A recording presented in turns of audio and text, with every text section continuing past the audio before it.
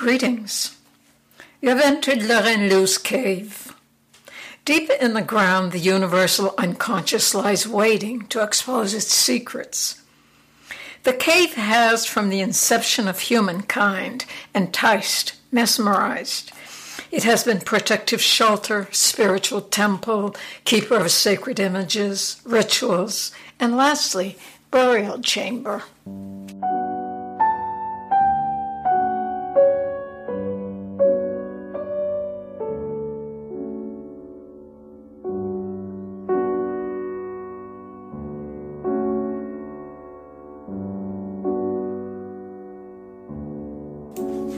On this and the following two podcasts, I will recount the experience of the Vision Quest.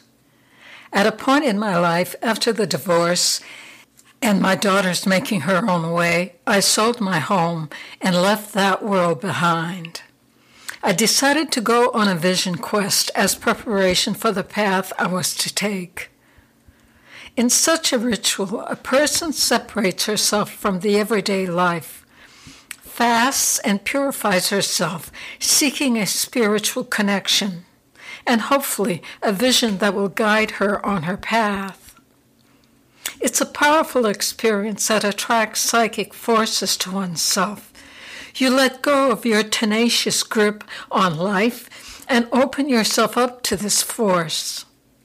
Afterward, what you have learned will take time to unfold. Your perception of life and your role in it completely changes.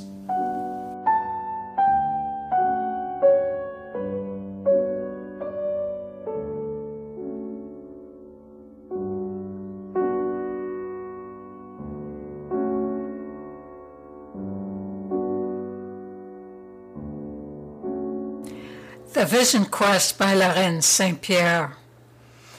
On the seat next to her are a couple of books she picked up at the library. Celine's Journey to the End of Night, then some interviews of poets about their craft, published by the New York Quarterly. This is the extent of her planning for the camping trip. She's heading north up Route 4 to Livermore Falls and then on. It's been 3 days since she moved out of the house. It's memories of married life, raising a daughter, and the divorce, and she's still in mild shock. The veil had lifted, exposing a painful reality, and she didn't like what she saw. Friends and acquaintances seemed a million miles from her, still in the old way of being. Everything they said belonged to a past she no longer inhabited. Throughout spring, when she knew she had a sure buyer and steps were being taken, she began to look at maps and drive to different areas of Maine, trying to find a likely area to move to. She's been across America, but she doesn't know her own state well. The wilderness up north, the Great Allagash, and Baxter State Park are a fantasy land she's always heard of. She found a log cabin in the western mountains, a small secluded house presently occupied till the end of the month. So she's camping out till then. She's not sure what attracted her to the cabin, except that there were good vibrations. She considers it a stroke of luck finding it. She stops at Lake Wasukeg and parks her red sports car Fellinis at the rest area near some picnic tables. Alone, she strips down, puts on her swimsuit, and bathes in the lake. Afterwards, she makes a supper of French bread with radishes, scallions, and some cheese. A family comes to the picnic area and chooses a table far from her. Good. The solitude feels right, even necessary. She's decided to spend the next 2 weeks exploring Maine.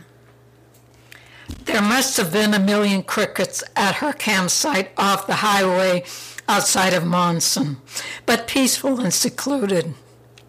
When fixing breakfast, she realizes she's poorly equipped to camp out. A last-minute decision. She has no sharp knife or utensils and has to use part of a nylon stocking as coffee filter. On to Greenville, the last outpost of civilization, to stock up on equipment. Every other building is a great wilderness outfitter. 2 banks refuse to cash her check, but the A&P does so readily.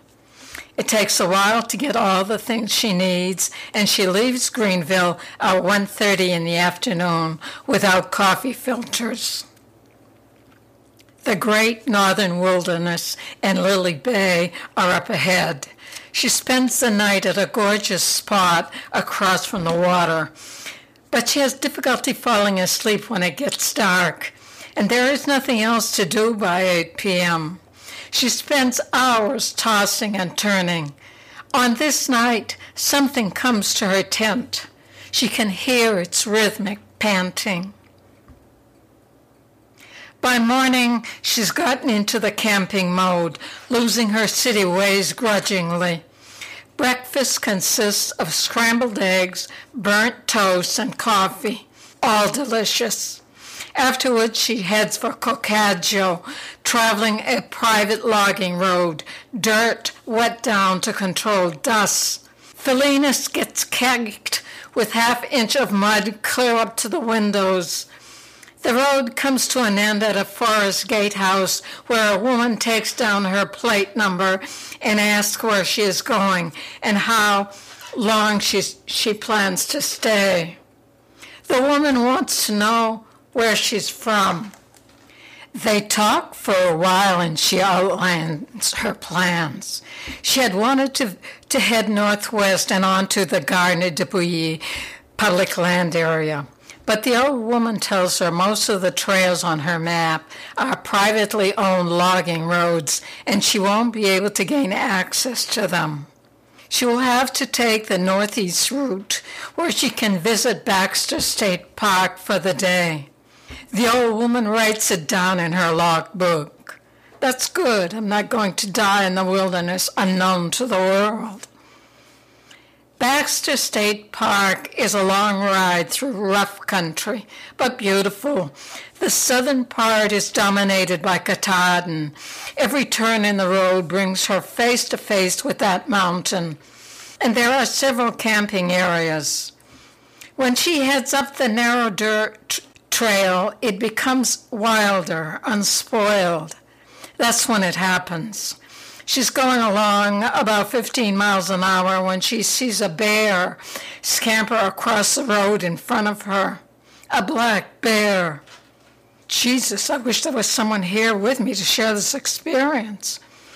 Surprisingly, she's not frightened.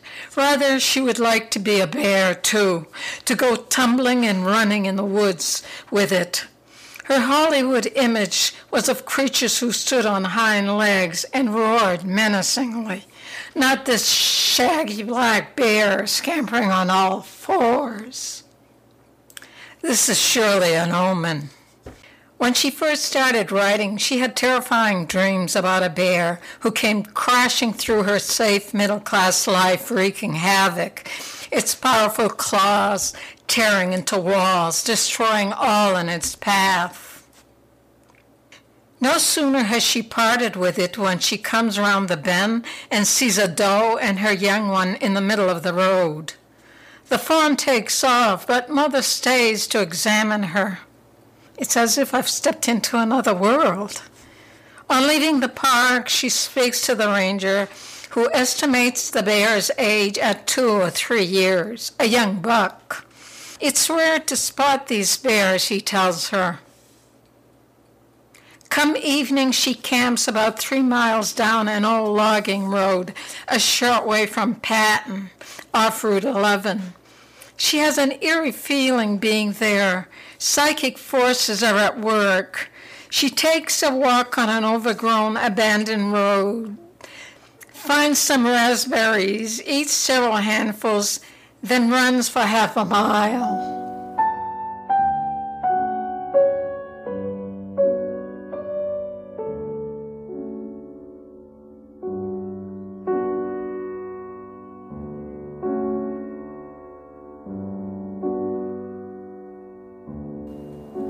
After she set up camp and had supper, she sits on a rock thinking about the underworld and how hard she works to keep it down, to ignore it. But still, it is with her and pierces her reality when she least expects it. She thinks about psychic energy. She can feel its presence in the rocks. It occurs to her that her mind is obsessed with relationship, that her life revolves around relationship, and perhaps this is so because the world is too fearful otherwise. It holds unlimited possibilities. Chaos. It's been a long driving day. She crawls into her tent and falls asleep in short time, but is awakened in the middle of the night, freezing. She tries to rearrange her sleeping bag, puts on her chamois shirt and wool socks, and then the damn tent falls on her, full of dew. Her sleeping bag and even her clothes get wet. She gets up and goes to sleep in the car. A scary dream awakens her. She's pursued by people whose faces are wrapped in gauze, and she's asked for identification, her driver's license with a picture. But she can't find a picture with herself without others in it. In the morning, she discovers that the car has a flat tire and the battery is dead. She thinks to walk to the highway, but for some reason, she's a bit apprehensive. Once there, she decides if she has no luck after flagging down 5 cars, she'll go back and maybe there'll be enough juice in the battery to get it going. Number 4 car stops. A man with soft, curly gray hair greets her. They look at each other for a moment. He's okay. My car's parked a couple of miles down this road, she explains. I've got a flat tire and my battery's dead. He nods. I'll go take a look. Reaching over to pop open the door on the passenger side of his automobile, he motions for her to get in. Once the tire is changed and the car is running, he hesitates, as if not wanting to part with her. She tries to explain the trip to him, but her explanation lacks clarity. It doesn't matter, because she can see he has understood the nature of the adventure she's embarked upon, and he wants to share a small part of it. The service she's rendered will suffice him before he re-enters the everyday whirl of life in Patton. It's back to Route 11, pouring rain. She heads past Eagle Lake toward Fort Kent and Madawaska to the very tip of the Maine border, then down through French country, Presque Isle, Frenchville, Van Buren.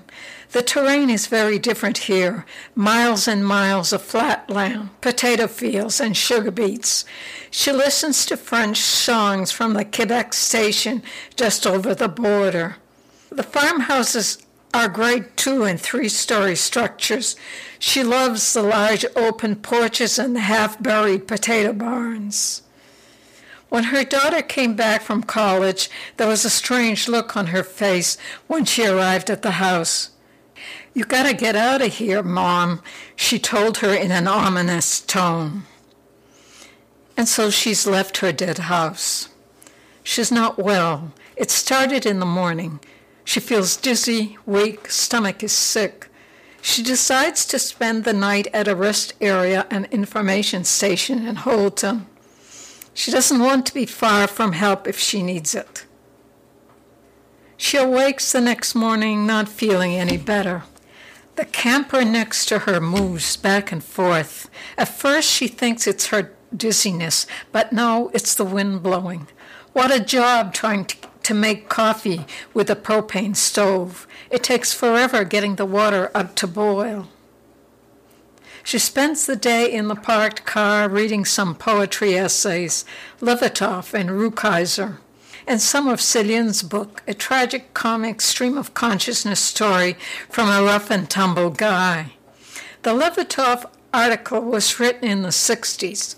She takes a righteous stand, belittling the rich kids and their experience at the Ivy League school where she taught. She was more impressed with Rukeyser. Still, she finds very little of substance concerning craft in both interviews. Before she knew very much about poetry, she used to read Whitman, Dickinson, Poe, Bly. There was no plan to it. Even later, when she read every post she heard of, had someone asked, "Have you learned anything from it?" she would have said no. Perhaps there is a subconscious plan. She finds that a poem writes itself if it is true. But how to arrive at truth? For her, it is learning to listen, to be quiet.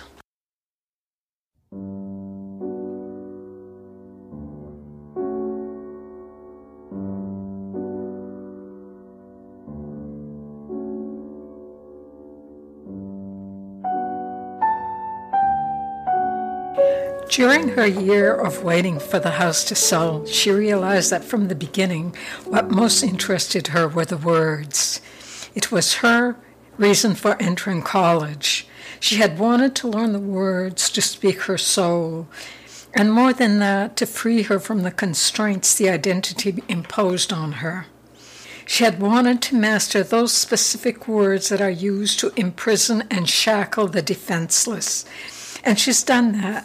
She realizes this isn't enough. She wants to be able to touch people with her words. She fixes herself a big breakfast the next morning with a pot of coffee, some stir-fried carrots, onions, potatoes, and a couple of toasted egg sandwiches with cheese. A sure cure for what ails her. I swear, on my deathbed, I will be eating 5-course meals. Afterwards, she takes out some fruit from her for her midday snack, straightening things out in the car, and goes out to wash up in the restroom. Driving down Route 1, she thinks of spending 4 days in the woods, fasting, as the Indians do. A vision comes to them from the experience, and it shows them the path they must follow in life. Usually an animal or bird is part of the vision and is adopted as that Indian's totem. It's incorporated in their name. She wants to do this. She's thought about it this winter, lying in bed at night thinking about starting a new life, wanting guidance for a new direction. This fast may not be easy to accomplish. She's got to find a place where she's not going to meet up with people. And then there's the queasiness.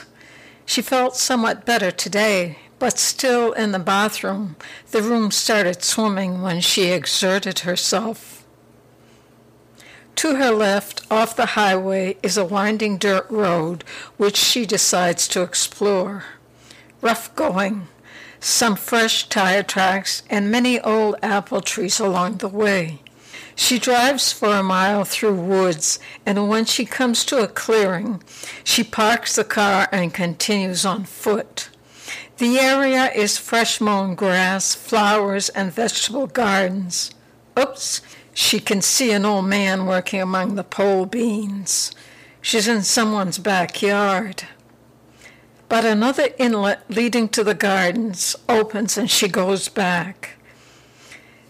Mr. Shea introduces himself, tells her he is a retired railroad man. He wears one of those striped engineer hats and looks like Santa, except he hasn't got the beard. This is a beautiful area, Mr. Shea. The vegetable and the flower gardens are gorgeous. You must have worked a long time to accomplish this. I have time. This is my private corner, he tells her with a wink, and it is that. No one traveling Route 1 would suspect there's an Eden behind the woods. They chat for a while and they are silent, too. She's a bit uncomfortable, but she trusts him. They lean on the hood of his truck, and she notices he is inching close to her. She doesn't know what to think of it, but she doesn't have an urge to move away. How would you feel about my camping in the woods back there? I wouldn't mind at all. I'd like to stay for 4 days. That's fine. Come, he motions. I'll get you some vegetables for your evening meal. He gets her corn and tomatoes, some cucumbers and beans. Then he takes her for a walk beyond the clearing to the woods in the back. You can get your water from that stream. He points down beneath a stone bridge where cool, dark water runs through a winding path of rocks. There are 3 miles of woods beyond this, and then a couple of lakes, all of it uninhabited, and miles of woods beyond that. He leaves them, his house being way back on Route 1.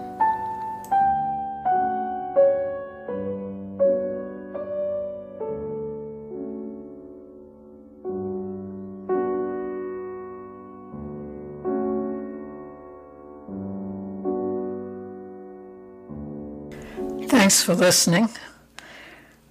You're welcome to visit my website, loveandlou.com, where you can leave feedback in the journal blog. Among the site's many offerings is a divination page with a weekly I Ching oracle and lots of other contributions.